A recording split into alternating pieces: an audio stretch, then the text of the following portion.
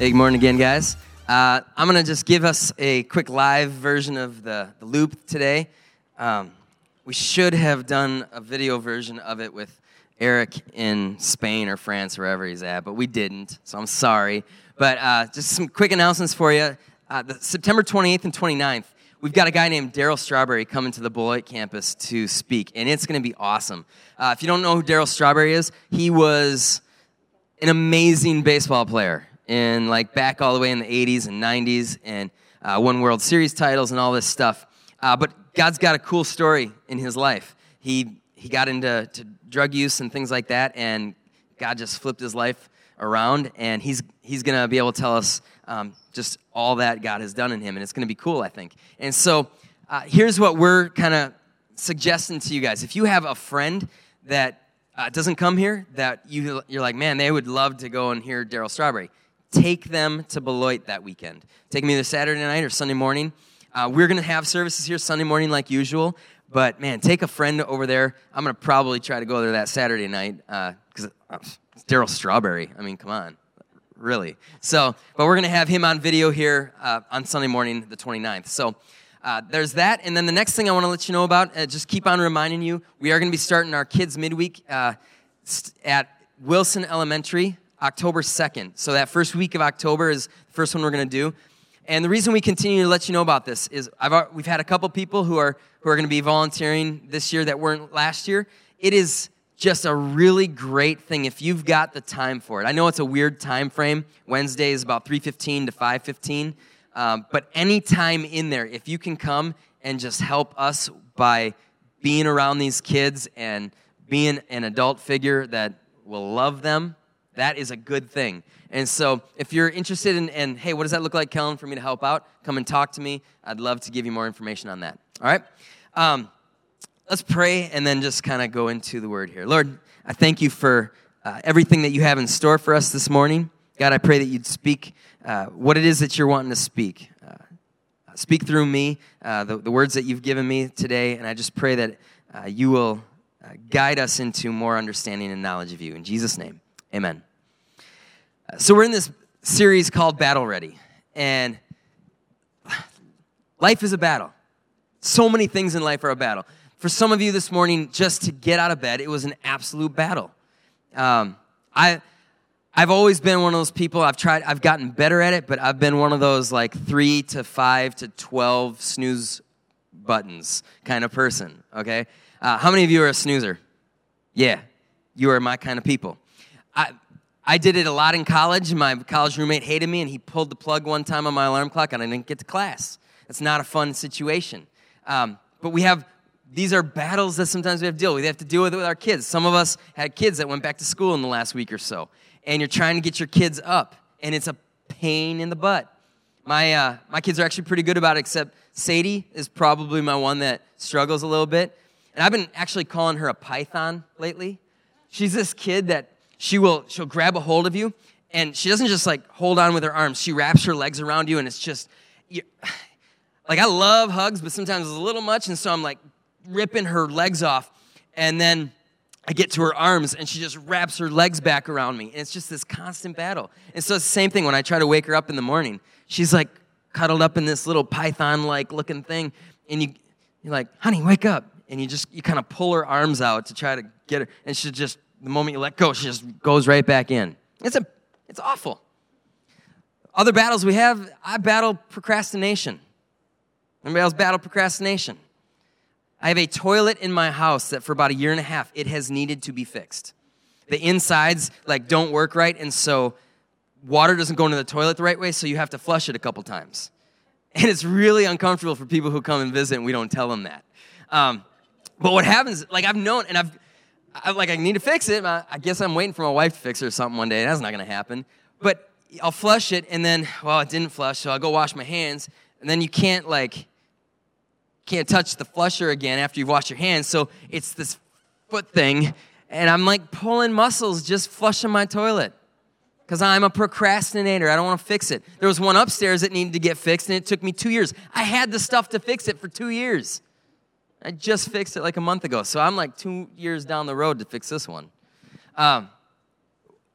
We have battles in life, And one of those battles that I love more than anything, I love competition. I love sports. That's why I'm super pumped about the game today. It's why I watched the doubleheader for the Twins yesterday. I just love sports. I love that tough game where you've got to come with your A game or else you know you're just going to lose. But one thing I've never liked, back to my days of coaching, I hated having to scout teams. I hated having to watch game film. I would tell people like, man, I watched my girls play this game and they were awful. I don't want to have to watch it again. It would turn my gut having to watch game film when we were awful. But sometimes you got to do it. And so I'd bring the girls into a classroom and we'd watch game film. And they'd always pay attention to the things that I didn't care about. Like I'm wanting to them watch how bad they were at boxing out. And they're like, hey coach, can you rewind that? Our girl just tripped. Like, I don't care if she tripped and can't run up the court. It's not helping us. There was one time, about 20 seconds into the game film, a couple of girls are just like, hey, coach, are we really that slow? And I wanted to deny it. And I had things in my head. I was like, well, the camera adds 10 seconds to the time up the court. But I had nothing. I'm like, yeah, you're slow. I'm sorry. If we're going to battle in competition, we got to do something to be our best, to have our A game. And it's an awful feeling when we come to a battle with our C game. And Paul, in Ephesians chapter 6, in this series we've been talking about Battle Ready, we've been looking at Ephesians 6, and he is trying to coach us to help us get battle ready. And this battle that he has in mind, it is a spiritual battle. We got this spiritual battle. He wants us to get ready for it. And so in Ephesians chapter 6, he does the best coaching that he can. He wants us to build these spiritual muscles that we have. And we have spiritual muscles. We have things that we can do. God has done so much for us through what Jesus did on the cross. But sometimes there's something that we've got to do something to build up these spiritual muscles. And so we've already looked at a portion of this talk that Paul has about the armor of God in Ephesians 6. A couple weeks ago, I talked about the belt of truth and how we have to continually remind ourselves of what is actually true in everyday life, what Jesus has actually done for us.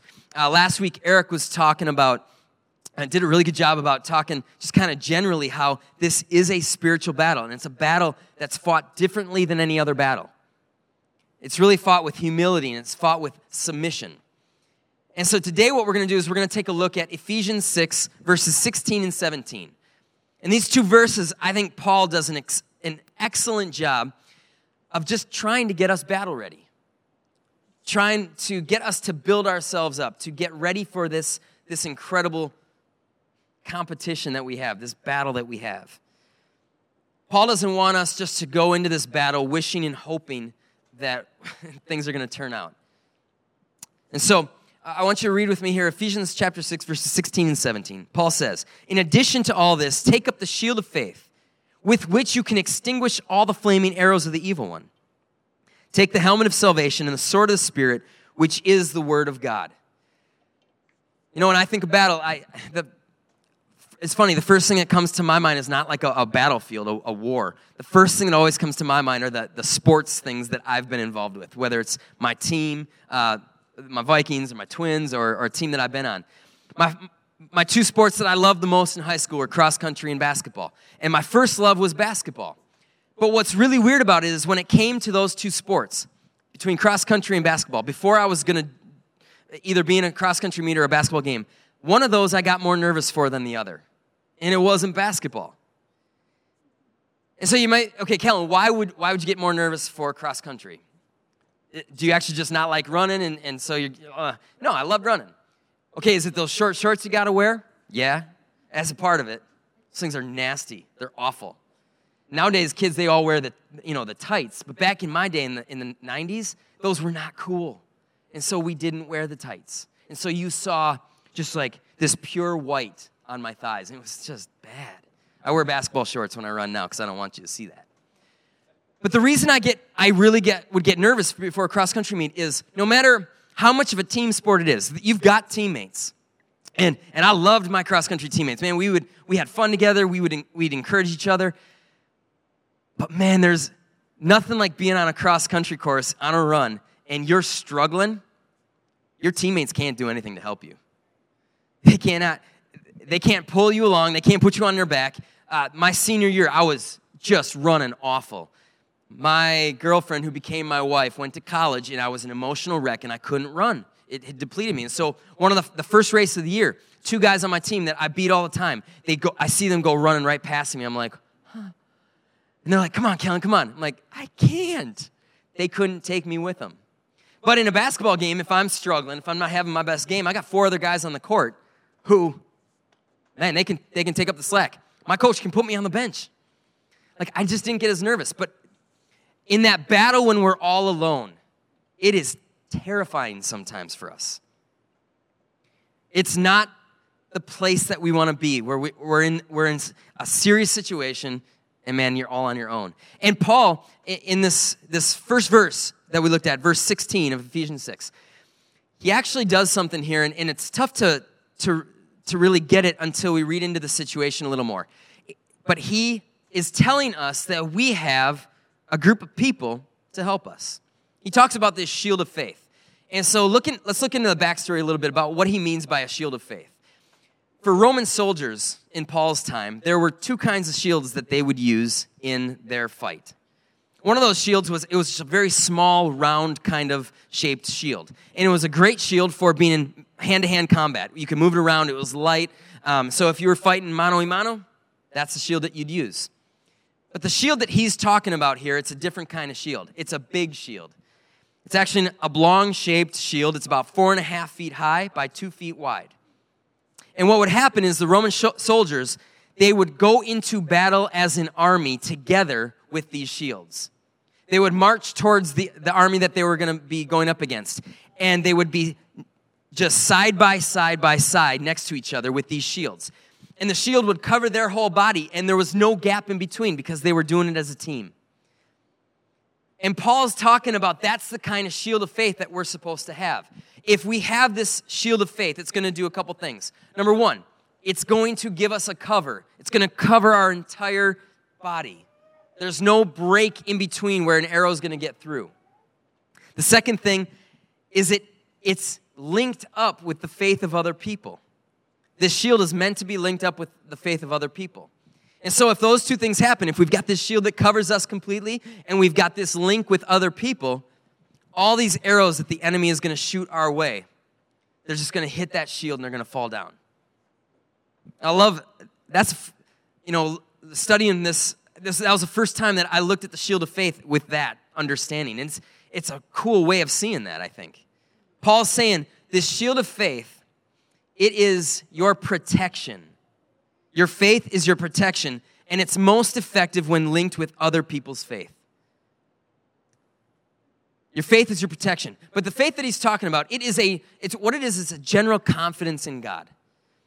It's this confidence that no matter what goes on around me, God is going to be in control. I don't have to be in control. He's going to be in control. But it's also a faith that gets stronger when we learn to trust our teammates.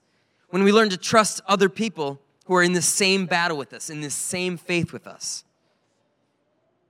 As a pastor, especially as a youth pastor, growing up, you've got these teenagers for the last 17 years. I've been trying to pastor teenagers. And one of those things that I've always wanted is I've just always wanted, especially kids, to be at church activities, whatever we're doing. And at times, I'm going to be honest with you, it feels like I'm trying to manipulate people to get to stuff. But the reason that a pastor would want people to come to stuff, sometimes, if we're being honest, maybe it's because we have this superficial understanding of our importance as people, that when people are at a church thing, it makes us feel good. Or maybe it's just because, hey, I like you and I want you to be at church stuff. But the true reason why I want to see kids at a church activity, it's because I believe that as we link up together, it strengthens our faith. There's something strong in that. And whenever one person's not there, something's missing. If I'm not there with you, there is this part of the shield for all of us that's missing. If you're not there with me, part of that shield is missing. I think that church is not always just about singing worship songs or hearing a message that maybe inspires us to live more the way God wants. I think it's meant to be this shield of faith that we come together and we are helping each other out. And that's what Paul's trying to say here. And he talks about this shield of faith, and then he says that if this shield of faith is there, what it's going to do is it's going to extinguish the flaming arrows of the evil one. And when I think about that verse, man, it makes me think about my favorite books, The Lord of the Rings, and then you watch the movies, and you've got these guys they're going after the enemy. And I think of it like us. We've got this army of people following Jesus, and we're just walking slowly towards the enemy with our shields up. And those flames, those flaming arrows, what they are, it's our temptation. It's the temptation that Satan's trying to fling at us. And we're walking close in hand with each other, and those shields are just making those arrows fall down. The shield of faith is meant to protect us against Satan as our tempter. Temptation is this thing where the enemy's trying to get us to live in opposition to God. And each arrow is that temptation. Each temptation is an arrow that we've got to have a shield up for. And so one of these preparations that we have to have when it comes to this battle that we're in, this spiritual battle, we have to prepare. We have to study, and we have to know the arrows that Satan wants to use against us. Do you know the temptations that Satan is continually trying to throw your way? And this is like studying game film. We don't always like to do it, but to be at our best, we need to study this game film. Where are your weaknesses? What arrows have gotten through in the past? Maybe gotten through the shield, or there was no shield there. What arrows gotten through? And who are the people in your life that maybe you could bring alongside to kind of shore up that shield in your life? Maybe your temptation is to think poorly of yourself. Maybe your temptation is always feeling guilty about stuff. That's a temptation, because that temptation is taking you away from the way that God is wanting you to see things, that He is full of forgiveness. Maybe you need to bring people alongside that can remind you, you're forgiven.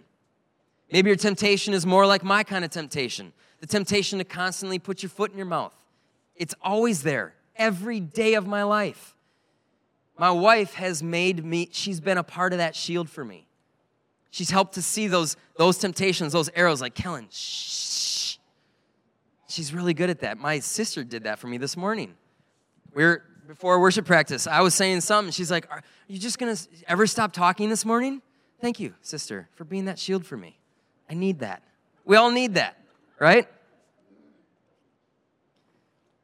We need to study the game film of Satan's schemes against us. How and when does he try to attack you? Is it when you're alone? Is it when you're in a group? Is it late at night? Is it early in the morning? Is it the things that you see or the things that you hear, the things that you say? And then be willing to let people come around you and help to be that shield for you. So that's verse 16 that Paul's talking about. Now, let's go to verse 17. And Paul talks about this thing that he calls the helmet of salvation. What do we do with a helmet? We put a helmet on our head. What do we do with our head? Hopefully, we think. And so Paul's telling us, we've got to put a helmet over this thinking. We've got to protect this way of thinking. And in 1 Thessalonians 5:8, he actually calls this helmet the hope of our salvation. See, we have to protect our thinking because our enemy, Satan, is called a deceiver. That's what he is. That's one of the first things that we see him doing in the Bible. He goes to Eve in the Garden of Eden, and he deceives her.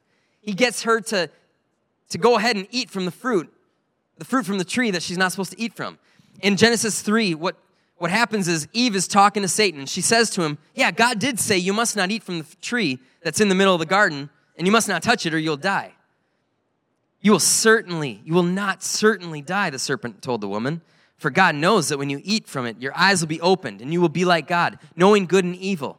When the woman saw that the fruit of the tree was good for food and pleasing to the eye, and also desirable for gaining wisdom, she took some and she ate it. Adam and Eve had every other tree in this garden that was theirs to eat. And Satan deceived her into taking fruit from the one tree that she wasn't supposed to. And it was that tree that she began to believe that that was where all her dreams and hopes were going to be fulfilled. See, what he did there is he deceived her. He deceived her about what her future promise was all about, what her future destiny was all about. He's saying, no, the thing that you hear that is good, it ain't good. But the thing that you're hearing isn't good, that's good. He's trying to deceive us about what our future destiny is. It's like when he tells that kid, hey kid, why don't you lie to your parents right now so you can get everything that you want? Or he tells that older person, hey older person, cheat on your taxes so you can buy that grill that you want. It's all going to work out fine. And it's a deception about the things that we have, that we see about our future destiny. So Paul's answer for this is, remember your destiny in Jesus. Remember your destiny in Jesus. Remember, Paul talks about in 1 Thessalonians 5:8, he talks about this helmet of salvation as being our hope of salvation. It's this hope in the eternity, what Jesus has done for us, the forgiveness, the cleansing, the everything that he's given to us. As we remember that, these deceptions that Satan's trying to put before us, they don't look so tempting.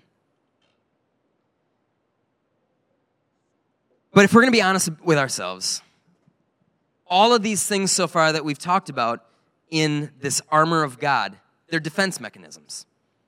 It's just things to try to keep Satan back. But I'm telling you, sometimes we need an offense. With my kids at home, sometimes I'll come to them and be like, hey, it's time for you to get off your devices. Go outside and play a little bit. And I'm going to be honest with you, it doesn't feel like I have much offense in this situation. It'd be like an offense thing would be where I could go, hey, get off your devices. There's a fair outside. Go out and play on the merry-go-round and the Ferris wheel. Like that'd be an offense. They'd be like, oh, that sounds really cool. But for them, I say, hey, get off your device. And they're like, why should I? It's so fun. And outside it's like sunny and hot. And all I've got for them is like, here's why you should. So you don't become lazy and die of heart disease when you're 35. And to them, that doesn't feel great. It feels like defense. Like I'm just trying to protect them from something down the road in the future. But the thing that they've got right now, that's better. What I'm telling you is, Paul gives us now in this next part of Ephesians chapter 6, verse 17, he gives us some offense. He says, you get to take up the sword of the Spirit, which is the Word of God. And I love that he calls it a sword because that's obvious. Man, I get to go on offense. But what happens here, he's letting us fight back. He's saying, here you go. You get to fight back, but you need to fight back with pieces of Scripture. This is what I love about this, okay? He's talking about we got to use Scripture. When the term Word of God is used in the New Testament, this word is usually, the word for it that's used is usually logos, okay? And that word, what it really means is it means Jesus Christ. It means that Jesus is the ultimate, he's everything. He brings order to this world. And so John actually uses it in John chapter 1, verse 1. He says, in the beginning was the Logos, the Word, and the Word, Logos, was with God, and the Logos, the Word, was God. And so he's saying that this Word, all the time, it's Jesus. But in Ephesians chapter 6, Paul does something different. He uses a different word for word. He uses the word rhema. And what I love about this is this word rhema, it means a small portion of words, a few distinct words. And so what he's saying is, John 3:16 is a rhema. For God so loved the world that he gave his only son. Romans 5:8 is a rhema. While we were still sinners, Christ died for us. And what Paul is saying is he's saying that we need to use pieces of Scripture, little sayings from Scripture, as our enemy, as our sword, to fight back against Satan. I think that's so cool. And so in his own way, Paul's being like our coach, and he's saying, you need to study the playbook if you want to have an offense that can defeat your opponent. So if you're the Packers today, you got to study the playbook if you want to have a good enough offense to beat the amazing Vikings defense. It's not going to happen. Barr's going to do some damage today. I can feel it. Okay? Got to study the playbook. The greatest weapon that we have are these little rhemas. these little pieces of Scripture to literally spit back in the face of Satan as our offense. And so before we're done today, I want to go through a little portion of Matthew chapter 4, where Jesus actually uses these sort of rhemas, these portions of Scripture, to fight back against Satan. And so in Matthew chapter 4, Jesus has gone out into the wilderness, and he is being tempted for 40 days by Satan. He's fasting, and at the end of the 40 days, he gets tempted. And so this is shortly after, in Matthew chapter 3, Jesus was baptized in the Jordan River by his cousin John. And we get to Matthew chapter 4, and Satan is trying to tempt Jesus. But Jesus spits back all of these rhemas, these pieces of Scripture, at Satan. And so in Matthew 4, verse 3, Satan tells Jesus, "If you are the Son of God, tell these stones to become bread." Okay, let's have a little backstory again here. Let's go back to Matthew 3, verse 17. Jesus has just gotten baptized, and he's coming up out of the water. And do you remember maybe what is said from out in the sky? There's a voice that comes down from heaven. And what happens is, a voice from heaven said, "This is my Son, whom I love. With him I'm well pleased." And so now Satan is coming at Jesus and saying, "Wait, you are not the Son of God. If you really are the Son of God, tell these stones to become bread." And Jesus fights off this lie with Scripture. Matthew 4:4, Jesus answers, "It is written, man shall not live on bread alone, but on every word that comes from the mouth of God." You see, he quoted at Satan, he quoted Deuteronomy 8:3. He's fighting back Satan's lies with Scripture, with the truth that comes from Scripture. And so now Satan's getting upset. And Satan realizes Jesus is using Scripture against him. And so Satan, he starts to twist Scripture. He starts to take Scripture out of context. And he tells Jesus, "Hey, throw yourself from this cliff, and God will save you. Test God in this." See, he's taken a part of Scripture, and he's taken it out of context, and Jesus knows it. And so he fights Scripture that's being taken out of context with Scripture in the right context. And so in Matthew 4:7, Jesus says, "It is also written, do not put the Lord your God to the test." He's quoting Deuteronomy 6:16. What he's saying is, you know what? Satan, I'm not supposed to test God right now. This test is for me. I'm not supposed to test God the Father. I'm supposed to trust my Father. And so he throws back Scripture at him. Now Satan's gotten really upset. He's like, I got to get Jesus somehow. And so he comes to Jesus again and he says, "I will give you more than what God can give you. If you will bow down to me, I'll give you everything that you could ever want and more." And Jesus quotes Deuteronomy 6:13 this time. Matthew 4:10 says, Jesus said to him, "Away from me, Satan, for it is written, worship the Lord your God and serve him only." I love how Jesus uses pieces of Scripture as his offense against Satan. But he had to know Scripture. Now, I'm going to be honest with you. I have a general knowledge, I think, of Scripture. I love the fact, like I've been a pastor for 17 years, so I've been teaching, and it makes me have to look at Scripture more than I probably would. And so I feel like I've gotten a general knowledge of Scripture, but it's not very specific. I don't have a ton of stuff memorized. But thank God for this thing called Google. And I know a little bit about a verse, and I'll write like 4 words of the verse in, put it into Google, and it pops out the whole verse for me that I want to see. Really helps with when you're putting together a sermon, right? But maybe we're supposed to work a little bit harder at knowing Scripture a little bit more. Maybe memorizing Scripture needs to be a little bit more of our weaponry. But you might be saying, Kellen, I can't memorize Scripture. I can't even remember my kids' names. I get it, me neither. I go through all 4 of them before I get to the right one. Memorizing, I get that it's tough, but maybe we need to look at what are the temptations that Satan most uses against you.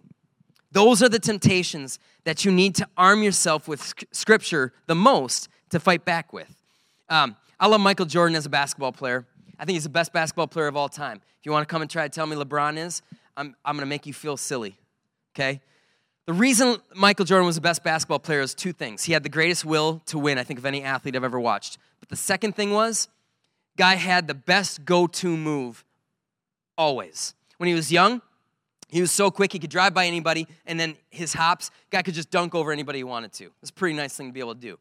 When he came back from his first retirement, he perfected this go-to move that nobody could stop. It's called a turnaround fadeaway jump shot. It's probably the only other thing that probably matches it in terms of difficulty to stop was Kareem Abdul-Jabbar shooting this sky hook. He was like 7'2", and it was ridiculous.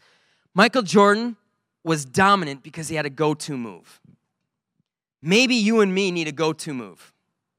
Maybe you and me, we need a verse or two or three verses that's in this bag of tricks that we have as a go-to move that can go against the lies that Satan wants to throw at us. I say it a lot. Romans 5:8 is my favorite verse in the Bible. While we were still sinners, Christ died for us. And the reason it's my favorite verse in the Bible is because when I was younger, I dealt with this thing where I always felt like I was the biggest jerk, the most awful person, that nobody would really want to be my friend, that I'm unforgivable. And I fought that. And this verse gave me ammunition against that lie. No, even while I'm in my worst place as a sinner, Christ died for me. That's real good ammunition against this idea that I'm not good enough. It's a weapon against self-loathing. We need weapons to fight with. I think Jesus wants us to be confident in this battle that we are in. Worship team, you guys can start to make your way up here. He wants us to be confident.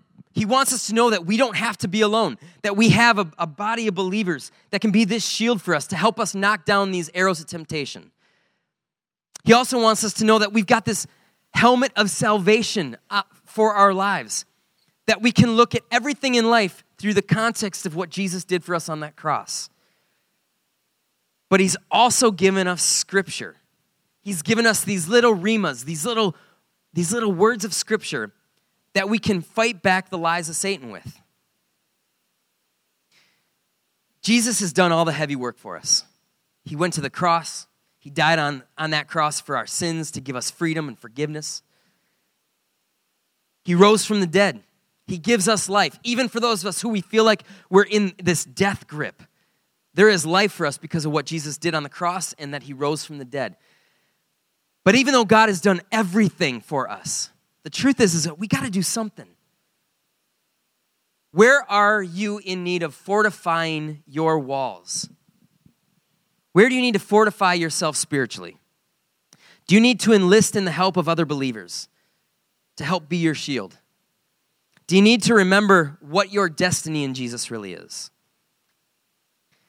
Do you need to learn to fight back against Satan and those temptations that he throws at you with scripture that breathes life against that lie?